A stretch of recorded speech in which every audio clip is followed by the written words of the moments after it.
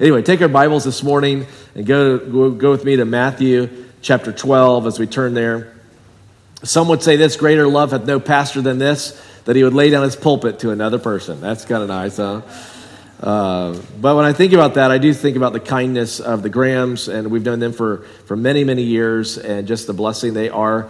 Every summer, as we get to see them, it's always a delight to be able to see them, and then through the years to see their own kids, and even at some point, I remember it was, I think this last January before that, maybe it was actually August. We were in Arden, North Carolina, and we were ministering at a church there in Asheville, basically. And I look up and I see one of the Grahams, and so it's super exciting to see that as well. Matthew chapter 12. This week we're looking forward to what God will do in our hearts and our lives, but let's focus in on the scriptures here this morning. Matthew 12, verse 38 says this: Then some of the scribes and the Pharisees answered him, saying, Teacher, we wish to see a sign from you. But he answered them, he said, An evil and adulterous generation seeks for a sign, but no sign will be given to it except the sign of the prophet Jonah. For just as Jonah was 3 days and 3 nights in the belly of a great fish, so will the Son of Man be 3 days and 3 nights in the heart of the earth. The men of Nineveh will rise up at the judgment with this generation and condemn it, for they repented at the preaching of Jonah, and behold, something greater than Jonah is here. The queen of the south will rise up at the judgment with this generation and condemn it, for she came from the ends of the earth to hear the wisdom of Solomon. And behold, something greater than Solomon is here. When I think about the words of Jesus here, you see this warning from him. And as he gives this warning, I would challenge you to consider this God, the God of mercy, and that you would heed the warning as well. Why in the world did he talk to them this way? It's kind of like a struggle. They're saying, hey, show us a sign. And all of a sudden it's like, like, what in the world did we say wrong? By asking for a sign. And at first glance, it may look that way, but as we dig into this, we'll see even more. But let's pray and ask God's blessing together. God, I want to thank you so much for my friends here today. I pray that you would stir our hearts. You give us a passion for your word and for your ways. And God, I pray that we would be about your work as believers. Lord, I realize not everybody who comes to a church like this, that this would be in Christ. There would be some who would clearly know that they're not saved yet. They're not Christians yet. Some may even think that they are Christians, but their life screams something far different, and maybe they have a false understanding of the gospel. And then we have some in the church that clearly are born from above. They have been saved. Lord, we all need to hear from you. We ask, God, that you would stir our hearts, that you would use this message to change us into the image of Christ, and to those who are without Christ, that you would save them. I pray, God, today that we would see you pouring out your blessing upon the preaching of your word. Thank you that you use the foolishness of preaching to bring people to repentance. So God, use that work. Lord, I pray in my own heart and life that you would stir me and use me now in a very special way for the next moments as we focus in through the scriptures. In Jesus' name we pray. And all God's people said, amen. If I say the date April 15th, what comes to your mind?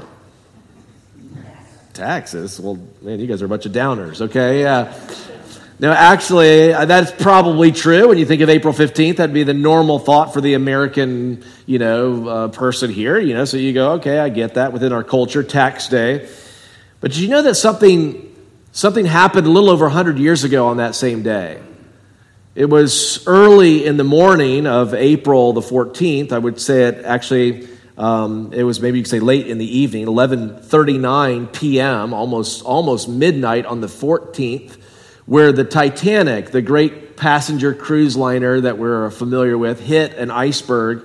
It struck the iceberg, and it was 2 hours and 40 minutes later where that ship actually sank, killing right around 1,500 people. I mean, it was a shock, and it sent shockwaves really around the world, because if you notice of how world-renowned this ship would have even been. When you think about the ship of the Titanic, it was a big ship. I don't know. I mean, I know some of you just came back from the Ark. How many of you went to see the Ark and the Ark Encounter? Now, you know that's not the official Ark, but you know what I mean? That's a replica, okay, just so you know. All right. And that's pretty amazing, isn't it? I think one of the biggest things that I remember going through that is thinking, you're on like maybe floor 3, and maybe one of your friends or, family members would have been on, floor 1, and then you're trying to get in touch with them. How would you do that? I mean, you're making your way, and then you go down to floor 1. Meanwhile, they're on floor 2, and then you got animals and all that. I'm thinking, you might not see anybody. You might be the only person with animals all day long, if you're not careful with that. Interesting how huge that ship was. Well, the Titanic was almost 900 feet long. It was 882 and a half feet long. I mean, if you exclude the end zones of the football field, it's almost like 3 football fields. I mean, that's pretty amazing in length. Almost 100 feet wide at 92 and a half feet wide. And from the base to the top of the stacks, it went up 175 feet in the air. I mean, that's pretty radical of a massive, massive ship. At full capacity, it weighed 52,000 tons. I mean, that's heavy. And then obviously it carried 2,224 people on its maiden voyage. So this is a massive floating style of city. I don't know how many people live in Pine Island. Do you know the population of Pine Island? 3,000? Okay, so something similar to there on that boat when you think about it. That's pretty crazy to think about. Actually, the beauty of that was it was a beautiful ship. It had a swimming pool on it. I noticed that no one really flinched, with that. You're kind of like, yeah. I mean, because we think of our modern day and go, swimming pool, well, of course, I mean, you've got wave pools, you got lazy rivers, zip lines, climbing walls, driving ranges. I mean, you got all kinds of stuff in our modern day. But this is back a little over 100 years ago. So remember, this would have been in 1912. So in 1912, there was a swimming pool on board with a dining saloon and 4 elevators. Again, that's kind of like, wow, But again, now we're like, but no big deal. Back then, though, you could get a parlor suite, and that parlor suite would cost you $4,350.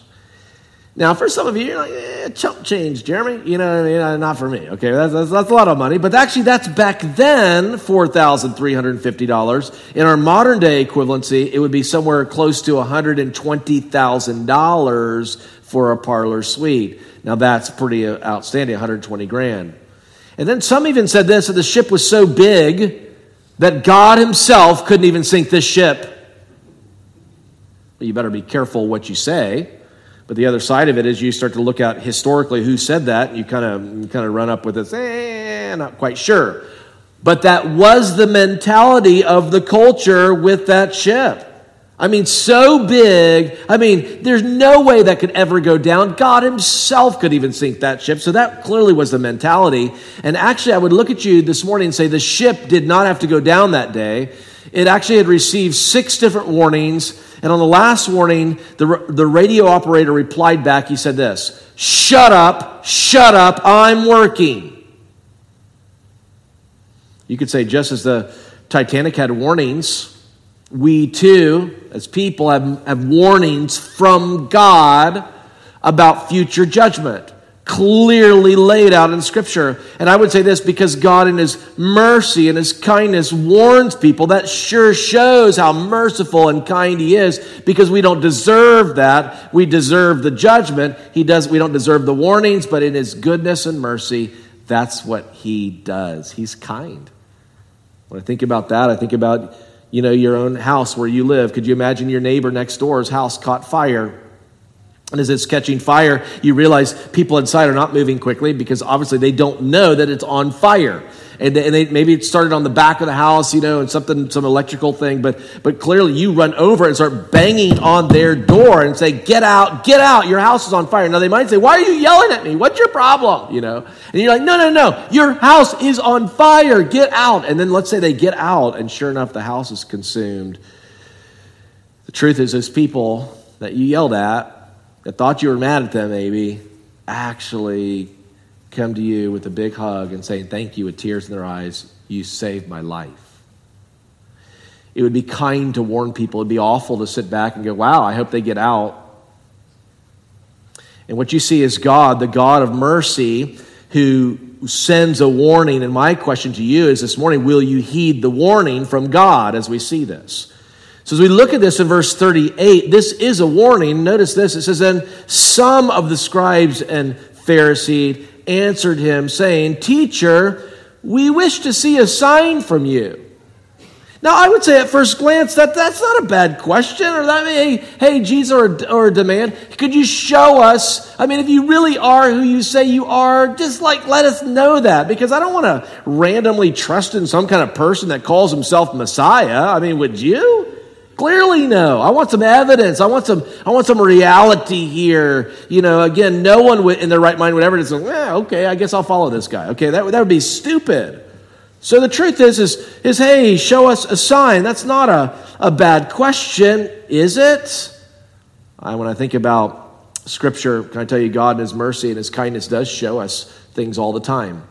But I want to pull you back to kind of show you something. It's actually found in chapter 11. You go to chapter 11 with me for a second and look at verse 2. I want you to get the context of what's going on here. Because in chapter 11 and verse 2, it says this. Now when John, this is John the Baptist, when John heard in prison, so John the Baptist at this point in history, in his life, he's in prison for preaching. Now when John heard in prison about the deeds of the Christ, he sent word by his disciples and said to him, "Are you the one who is to come, or do we look for another?" Now wait a second here. This is the same John the Baptist who's really the cousin of Jesus, who's miraculously born as well, but Jesus is very miraculously born, as virgin born. And yet the cousin, what does he say when Jesus comes his way? I mean, he announces this. He's the forerunner. He says, "Behold the Lamb of God who takes away the sin of the world." That's what he calls the Christ. And then as he baptizes Jesus, he even says, "I'm not fit to baptize you." But no, this is what needs to happen to be accomplished. And so sure enough, he baptizes Jesus. And at that point, what happens? It's almost like a dove-looking kind of thing. It comes and then resides in and upon Jesus, and you hear the voice from heaven, "This is my beloved Son." I mean, all of this. Why is he saying, "Are you the one?" I mean, if you're not, should we look for another? I think because honestly, in his own mindset, Jesus would come. He would set up his kingdom and rule and reign. But actually, that's not what would happen initially, would it? The Jewish mindset was wrong in this area, but yet in some midst of this, he's struggling in his own faith, it seems, though. Is he really the one? I mean, this isn't the way I'm not supposed to be in prison, am I? Maybe he's struggling through that. But I would look at you and say, I'm actually thankful for his struggle, because that just reminds us of humanity, because we sometimes struggle, don't we? But notice this. Here's what happens. Jesus, in verse 4, answers them and said, "Go and tell John what you hear and see. The blind receive their sight, and the lame walk. Lepers, people with leprosy, are cleansed, and the deaf hear, and the dead are raised up, and the poor have the good news preached to them. And blessed is the one who is not offended by me." You go tell John the Baptist what you're seeing and hearing. Just let him know. I mean, I think about that. I mean, sure enough, all these people are seeing all the miracles consistently done, but not just there. Go to the same chapter, but look at verse 20. In verse 20, it says this, "And he began to denounce the cities that where most of his mighty works had been done, because they did not repent." So Jesus was doing miracles upon miracles in these cities, mighty, mighty works. And he says in verse 21, "Woe to you, Chorazin, and woe to you, Bethsaida, for if the mighty works done in you had been done in Tyre and Sidon, they would have repented long ago in sackcloth and ashes. But I tell you, it will be more bearable on the day of judgment for Tyre and Sidon than for you. And you, Capernaum, will you be exalted to heaven? You will be brought down to Hades," the idea of hell there. "For if the mighty works done in you had been done in Sodom, it would remain unto this day. But I tell you that it will be more tolerable in the day of judgment than for the land of Sodom than for you." So this is a harsh rebuke. Why is he rebuking these cities like this? Because they're seeing works of God consistently, mighty works of God. I mean, of all the people being rescued from diseases and demons, I mean, even death, Jesus would raise people from the dead. This is amazing stuff. And they're not repenting. Their hearts are unwilling to turn to the one true God. They want their own way. That's the problem. So he's saying there's condemnation to them. And then you even go further and you see chapter 12. Look at chapter 12 and notice verse 9. It says this, that he went on from there and he entered into the synagogue, this Jesus on his journey. And a man was there with a withered hand. And he asked him, is it lawful to heal on the Sabbath? Why did they ask him that? Look at that verse. So that they might accuse him. He said to them, well, which one of you who has a sheep, if it falls into a pit on the Sabbath, will not take hold of it and lift it out? How much more value is a man than a sheep? So it is lawful to do good on the Sabbath. Then he said to the man, stretch out your hand. And the man stretched it out, and it was restored healthy like the other. Now, wait a second. You know, a synagogue is a place of worship and even community. And so there's an element of, you can imagine Jesus being there teaching in the synagogue, and then he gets that question, hey, is it lawful to heal on Shabbat, on the Sabbath? So meanwhile, as they ask us, he says, well, I mean, think about this for a minute. Again, they do this because they want to trick Jesus. Now, can I just tell you something real quick? You can't trick Jesus. That is impossible. I mean, he's creator God in human flesh. He made your brain, okay? You can't make that, so that the whole point is this, you can't trick him, but they're going to try, And every time they try to trick him, they always come up short. You cannot trick God, It's like, oh, good, real tricky, you guys. You know what I mean? Like, he knows your thoughts and intents of your own heart. Come on, So here they are, they're trying to trick him, Hey, is it lawful to heal on the Sabbath? Well, you rescue a sheep on the Sabbath, don't you? Yeah. Well, then it is lawful to heal on the Sabbath. Hey, you, come here. And you can imagine this guy coming up, and he's standing in front of everybody. He's got this little withered hand. Okay? Normal arm, not a normal arm. Okay? Birth defect, probably, as you can think about that. As I think of just being at the Wilds this summer. I was speaking at a camp in North Carolina, and sure enough, one of the kids said, hey, can you ride the giant swing with me? I said, sure. And meanwhile, he's walking over there, and, with me, he wants to ride it, and he's got a prosthetic leg. He's got to take the leg off to ride with me, I'm like, well, that's crazy, taking off your leg to ride, this big old giant swing. It's like a zip line kind of thing, and he's got this little arm, and then he's got a normal size arm, and he linked up because it's two people riding together, and they kind of pull you up and drop you down. I had a great conversation. Man, it's an awesome kid too. Like, he was just a really neat experience. But I said, think about that. I think about this little hand that seems to be somewhat useless. It's like, what do you do with it? Is it lawful to heal on the Sabbath? Come here, buddy. He stands up there. Stretch forth your hand.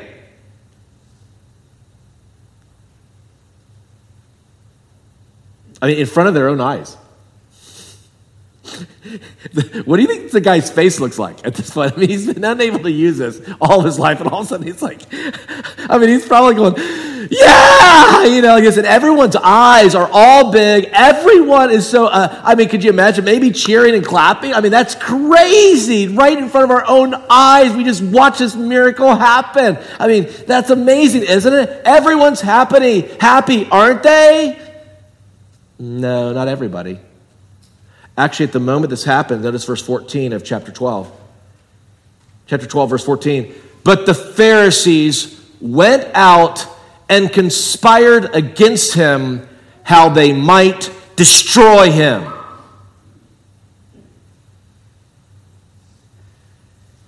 They tried to trick him. Now they want him dead. We need the right time, the right situation. He's going to die.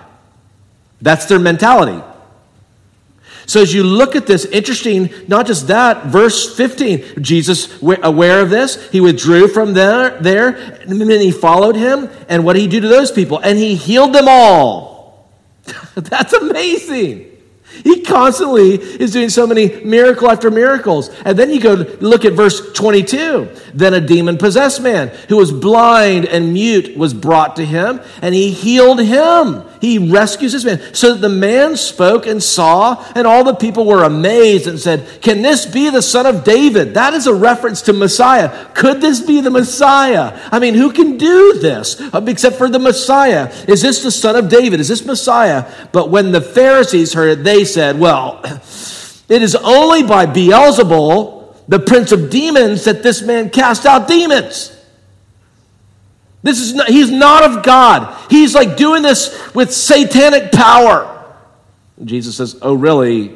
If I'm doing this with satanic power, then who do your people cast out demons by? What power do they do that? I mean, that doesn't make any sense. A kingdom divided against itself. Why would Satan cast out Satan? That doesn't make any sense. Like, you're mad, actually, in your own thoughts. I mean, you just tell them how stupid, in a sense, they are. So when you get to this point where now you're standing before Jesus and you kind of think this might be a simple question. Hey, Jesus, show us a sign. I mean, again, that's verse 38. Teacher, we want to see a sign from you. You can imagine they want him dead. So when they say, teacher, even that's sarcastic. Hey, teacher, why don't you show us a sign?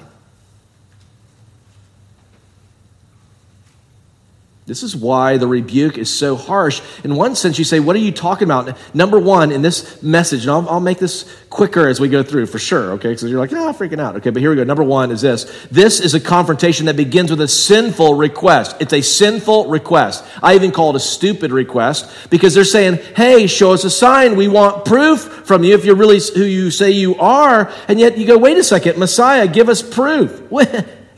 Jesus heals the sick. He makes the blind see. He can walk on water. He calms the storms with his own voice. He casts out demons. He feeds 5,000. If you include women and children within that, it would be some 15 to 20,000 with 5 loaves and 2 fish. And he raises people from the dead. And you want proof. They didn't need proof.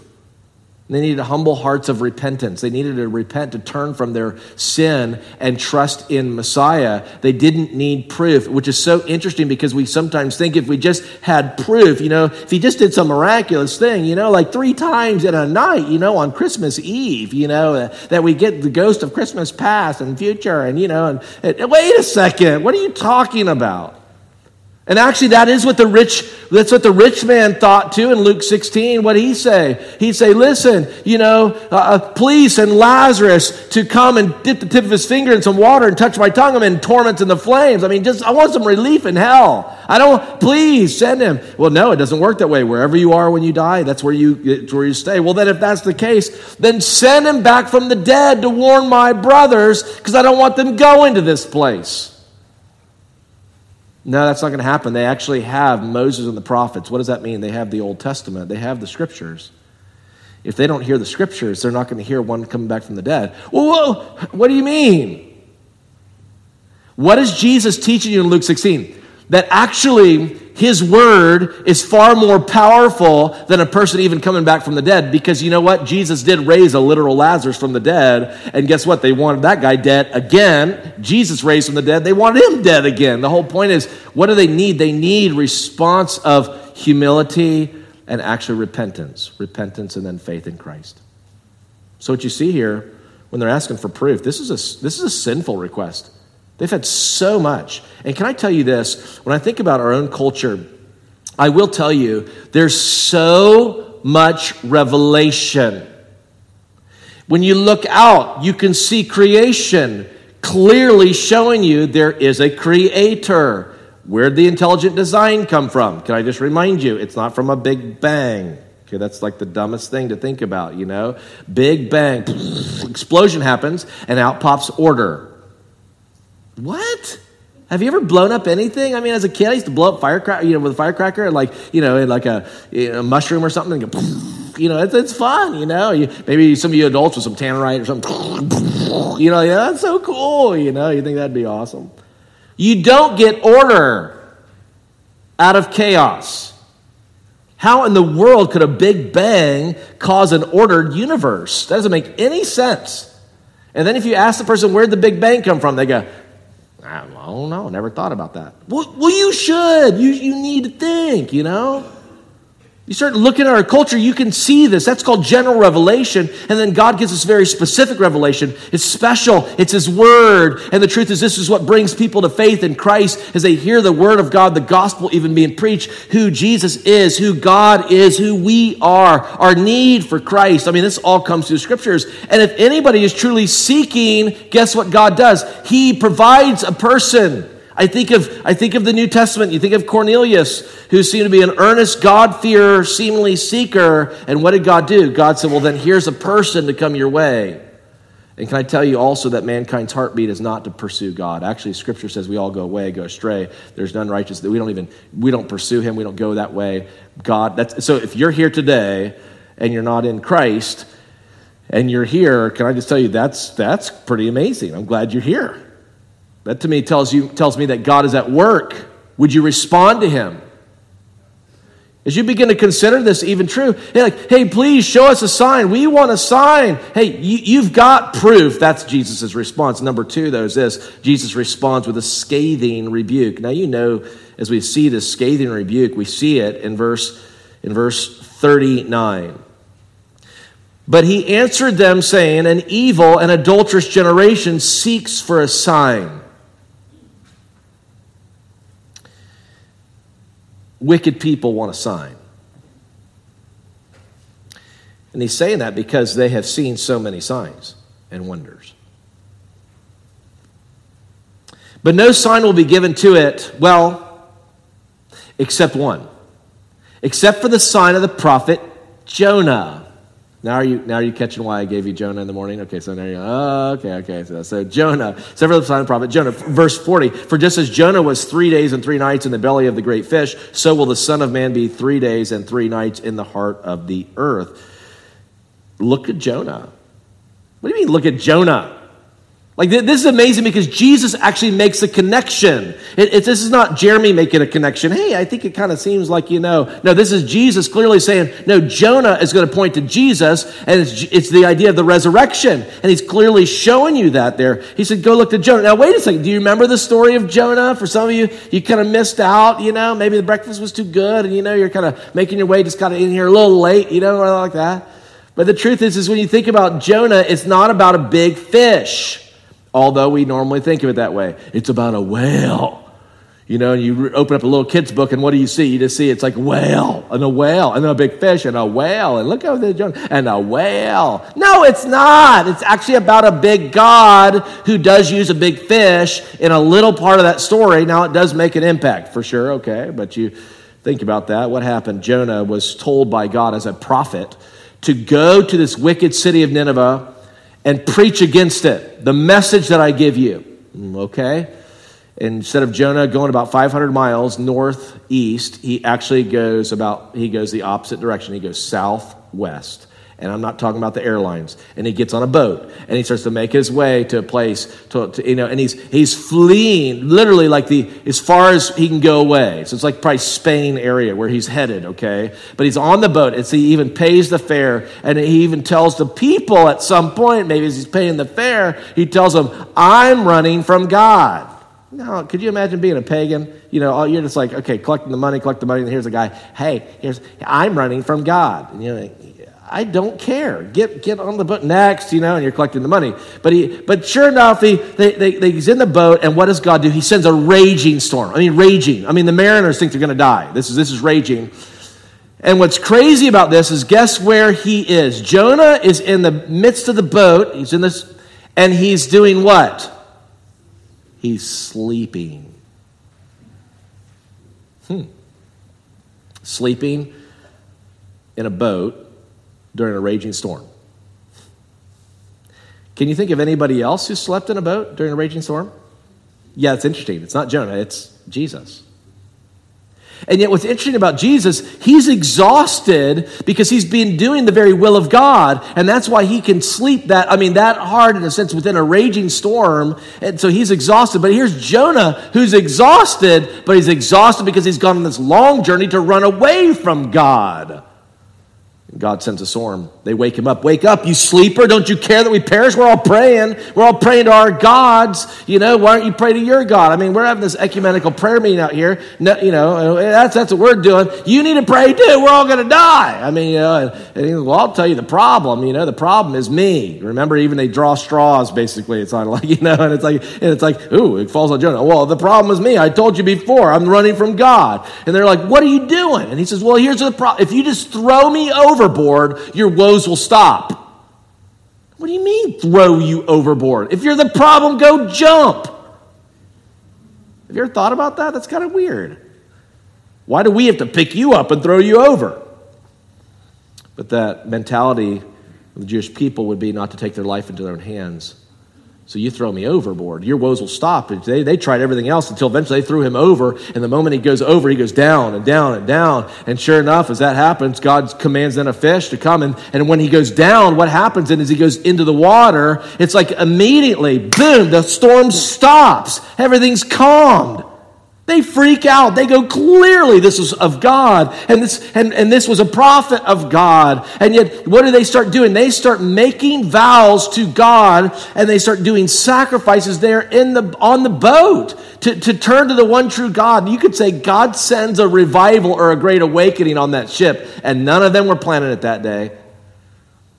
Same way, though, as he's in that belly of that fish for 3 days. Some even suggest maybe he really did die and God rose him up from the dead. If he's kind of a picture of even that, I mean, maybe we don't know. We just know at some point in the middle of that, and again, you can imagine being swallowed. Okay, you think you're going to die, but then all of a sudden, now everyone do this for me real quick. Just swallow. Can you do that? Okay, that's Jonah going down. And then you can imagine that journey, until he finally gets to a spot within the belly, in the stomach. How big was that spot? I mean, obviously it was big enough that he's alive. Was he able to sit up there in that? I mean, it's pitch dark. You couldn't. I mean, he's in the belly, in the sea. Like, again, there's enough air pocket. He's able to breathe. Was it just big enough for his head? Was he able to move around? But the whole point is, I mean, am I dead? I feel like I'm still alive. But then it's like, but I'm not in hell, but this is not heaven. In the midst of all of that, he starts to pray and cry out to God. He gets to the point where he finally says, salvation is of the Lord, and I will pay my vows. God, I'll do what you called me to do. And God says, okay, this prophet's ready. Now, whale or big fish, spit him up. Now, I'm not going to say try that one, okay? But this is interesting. Spit him up on dry ground. Again, how does he get to dry ground? I mean, was this over near like the edge of a cliff where it spit out? Would he kind of come towards the shoreline and maybe like there, and then all of a sudden, bleh, I mean, this is a projectile vomit. I mean, then he's on this, and now God says, now I'm telling you, go and preach to Nineveh the second time the message I tell you. And he says, okay. Now you can imagine, what did he look like? He looked awful. I mean, his clothes, I mean, you couldn't get the smell out of your clothes. You probably put on clean clothes, but you can't get the smell off your body, which as much showers as you take. His hair was bleached, or did he even have hair left? I don't know, but he's all bleached. His skin's bleached, everything. He's been in stomach acid for 3 days. Now go and preach. And the message was real simple, loud and clear. In the midst of that, what happened to those people? They began to hear the message. They responded to the message. And I would ask this question to you. How much Bible did they have? How much revelation did the people of Nineveh have? Now let me ask you a question. How much revelation do you have?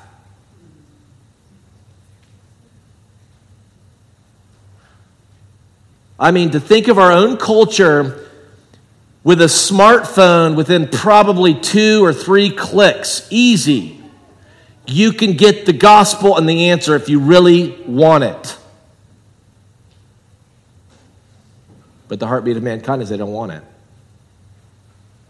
And what's so interesting here are these people that hear the message that's 6 words long, that respond to it in humility, and God saves them. Do you think, Jeremy, that these are real people? Yes, I do, because Jesus preached them and taught it as real people. And how will they actually be there in the judgment to condemn if they weren't for real? This is not a false story. This is a true story of a real person that got swallowed and spit up. And you go, well, Jeremy, you think that can really happen? I'd say yes. That's why in the last 2 to 3 years, there was actually major headlines of a guy that did get swallowed and spit up almost like right away by a big fish. Kind of crazy, huh? But you think about this guy that many days, and it clearly points to this. Just as Jonah was 3 days and 3 nights in the belly of the great fish, so will the Son of Man be 3 days and 3 nights in the heart of the earth. What is he saying? He's saying Jonah is pointing to Jesus and the resurrection. I mean, the greatest sign that these people would see, they're like, you're going to get no sign from me because evil and wicked generations seek after a sign. And you keep seeing all these signs. You're going to get none from me, well, except for one. That's going to be a sign of Jonah. What is he saying? In just not too long, what would happen to Jesus?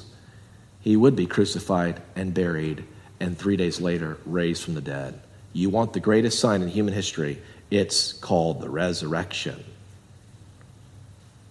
So when you look at this, clearly look at Jonah because he points to Jesus and the resurrection, but then he even tells you to learn from the Ninevites. How do they respond to this? Because as you look at this closely, it says in verse 41, then the men of Nineveh will rise up at the judgment with this generation and condemn it, for they repented at the preaching of Jonah, and behold, something greater than Jonah is here. Wait a second, they repented at the preaching of Jonah. That's the key. When God starts working in your heart, what is the answer? That you would humble yourself in genuine repentance and faith. What is repentance? It's not a work that you do, somehow earning favor with God. You're saying, I don't want my sin, but I'm turning to you, Jesus. I'm trusting in you. Now, when I say that, the problem is this. The problem with mankind is the same problem. It's the sin problem. We have all sinned, and we all know that in this room. That's not a hard one for anyone. I don't think there'd be anyone in the room who would say, Jeremy, not me. I've never sinned. And we would all look at you and go, liar, that's another sin. We sin with our mouth, we sin with our life. We're actually born sinners.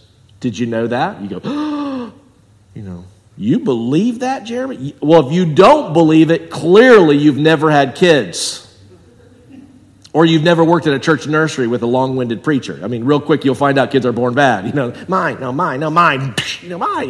That's Susie, punching Johnny. I don't know. It's like, we think about how, and then we don't teach our kids do you teach them how to sin? Hey, here's how you do it. Here's how you lie. Let's practice lying. You don't do that. It's like, because it's innate. It's in their nature. That's who we are. We sin. We break God's laws. That's who we are. We need to be rescued, though, because when you think about Jesus, you think about God, there is no sin. God is perfect. He's pure. You think of heaven, Revelation 21, nothing will enter into it that will defile it. It is perfectly pure, but the problem is you and I, we're not. We need to be rescued. This is why Jesus came. Messiah came because you couldn't save yourself. But I meet people who try to earn their way. They say, I got to you got to do good, Jeremy. Actually, your righteousness, the scripture says, is as filthy rags to God. It doesn't impress a holy God. You need God's righteousness. This is why Jesus came. If you could do it yourself, then why would Jesus need to come? If you could do it yourself, just getting baptized, in front of people, sure, that'd be great, huh? If you could just kind of, go to church, your good outweighing your bad, it would kind of get you there. No. Because his standard is perfection, and when you look at the moral laws of God, we've all come short, and yet we need a Savior. That's the whole point. We don't love God supremely, and we don't love people supremely either, like we should before God. So the truth is we're sinners, broken. And yet the people of Nineveh, with very little, they turn from their wicked ways. They turn to the one true God. Would God, you just have mercy on us? As you see this happening, though, you have this idea of look to Jonah, because Jonah points to Jesus and the resurrection. Learn from the Ninevites. They repented with very little revelation. And then you have the last little thought is then listen to the queen of the south. What does she say, or what happened there? Verse 42, the queen of the south will rise up at the judgment with this generation and condemn it. For she came from the ends of the earth to hear the wisdom of Solomon. And behold, something greater than Solomon is here. Now, wait a second. Who's the queen of the south? What's her name? The queen of Sheba. And remember the story? I mean, she hears about the wisdom of Solomon, and she wants to know, is this even true? Months of a journey before we kind of pat ourselves on the back. Jeremy, I drove 30 minutes to come to church. We're all proud of ourselves. And I say, really? That's really nice. In your air-conditioned car or your heated, now you fixed your seats in the right spot to drive to here. Okay, wow, that's pretty big. This is like months of a journey where she could clearly die. But she does it. And she gets there and she starts asking, could you imagine if he's the wisest person in all the earth? What kind of questions would you ask? Especially if she's a ruler. Hey, how do we set up, how do I better organize my kingdom to better produce and to better actually help our people? What about taxation? What about this? Really, how do you do this? And every answer he's getting, amazing answer he's given her, and she's like, oh, wow, that's amazing. And at some point, guess what would happen? Hey, what's that amazing structure right over there? It's called the temple. Can I tell you about the God who we serve? Can I tell you about the God we worship? Can I tell you why we do the sacrifices? Can I let you know something? In the future, there will be a once-for-all sacrifice. What happens to the Queen of Sheba? How will she stand up in the judgment if she hadn't come to know Messiah? And then you could think about this and go, well, this is pretty radical. And yet, what is he saying at the end of these phrases again? And then again, the long journey, again, you go, wait, okay, Jesus then concludes saying, something greater than Solomon is right here. This is God in human flesh speaking to them at that moment.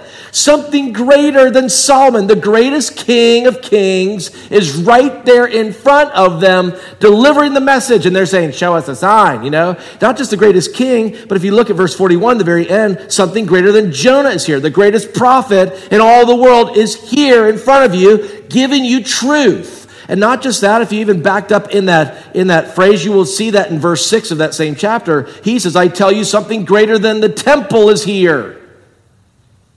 Because he's the greatest sacrifice. He's the greatest part of his worship. He's prophet, priest, king, sacrifice, Messiah. This is Jesus. And how much effort do you pursue as a believer, do you put in to get to know Jesus?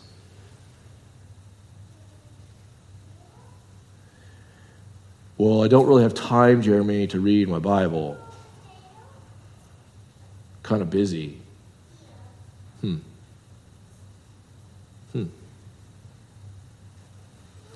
So sure enough, a sinful request, a scathing rebuke. What should the response be? Number 3, I would just simply say it requires a serious response. What should it be? Well, sinners who come to Christ, what should they do? They should reject the world's wisdom for God's wisdom. God, you're right and the world is wrong. And I'm rejecting the world's wisdom because I'm embracing your truth. So they reject the world's wisdom for God's wisdom. They repent of their sins. I don't want my sins. I need you, Jesus, to rescue me. And you alone. It's not my works. It's nothing I can do. I'm trusting in you. Sure enough, that would mean they would listen. They would actually look by faith to Jesus. So rejecting the world's wisdom, they repent of their sins. They look by faith to Christ alone. What does that mean? They trust in him. To believe in Jesus, let me remind you, the demons believe and they tremble, but they're not going to heaven. It's not a mental belief in Jesus. It's a trusting in Christ as your Messiah, and they look by faith to Jesus. If this happens to you, then what happens? At that moment, the sinner is made a saint by God. The moment of conversion, God gives you his righteousness and he takes away your sin. But the self-righteous, I'm good. I'm pretty good, Jeremy. What do? They reject God's wisdom for their own wisdom. Well, I think this, Jeremy. It's not biblical, but I think this. Then instead of coming to the Lord in repentance, what do? They cover their sins, because if you're not really repenting, you are covering them over. So they're kind of saying, I'm not good at this and this. And so they're covering their sins, and they, instead of looking to Christ alone, they look to self. And the problem is in this, when this happens, in the end, if they die in this condition, The self-righteous will show themselves clearly to be sinners. Sinners. Not rescued because they never came to grips with their own sin. So in conclusion, how many of you know the name Erwin Lutzer? Anyone know that name, Erwin Lutzer? Okay, that's a name that would be good to be familiar with. He's written a lot of good stuff as a pastor in the past. Erwin Lutzer said this. He said, when I became pastor of the Moody Church in 1980, I knew one of the church rooms was named Harper Hall in memory of the Scottish evangelist who was on a journey to the Moody Church but drowned when the Titanic sank in April of 1912. So here he is, this evangelist, a Scottish evangelist, was making his way to the U.S., and he died in 1912. He said, only recently, however, did I learn the full story of this remarkable man. Harper's reputation as an evangelist was so well known, he was invited to speak at the Moody Church in 1910. Lutzer says, I have in my possession a photocopy of a letter in his own handwriting, which reads this: I have been in Chicago for 3 months. God gave us a very precious and wonderful revival of continuous services each day and sometimes even more often. 3 months of meetings. Okay, now, Pastor, I'm not asking for that. Okay, could you imagine? Like, we're all excited, like, over the next 3 days, please, people, please, it would be great to be here. You know, this is 3 months, and sometimes more than once a day he's speaking for 3 months. And then he says this. He went on to say this. He had now been invited back to the Moody Church for another 3 months of meetings. And so it was John Harper, his sister, his 6-year-old daughter, found themselves on the great ship, the Titanic. Well, where was his wife? She had previously died. So he's with his sister. He's got a 6-year-old daughter. And it says this: survivors later reported as the Titanic began to sink, Harper admonished people to be prepared to die. He made sure his sister and daughter were in a lifeboat, even as he continued to share the gospel with whoever would listen. And when he found himself in the icy water with a life jacket floating near another man, Harper asked, "Are you saved?" He asked the man. And the man desperately replied back, "No, I'm not saved." And he says, "Well, believe on the Lord Jesus Christ and you will be saved."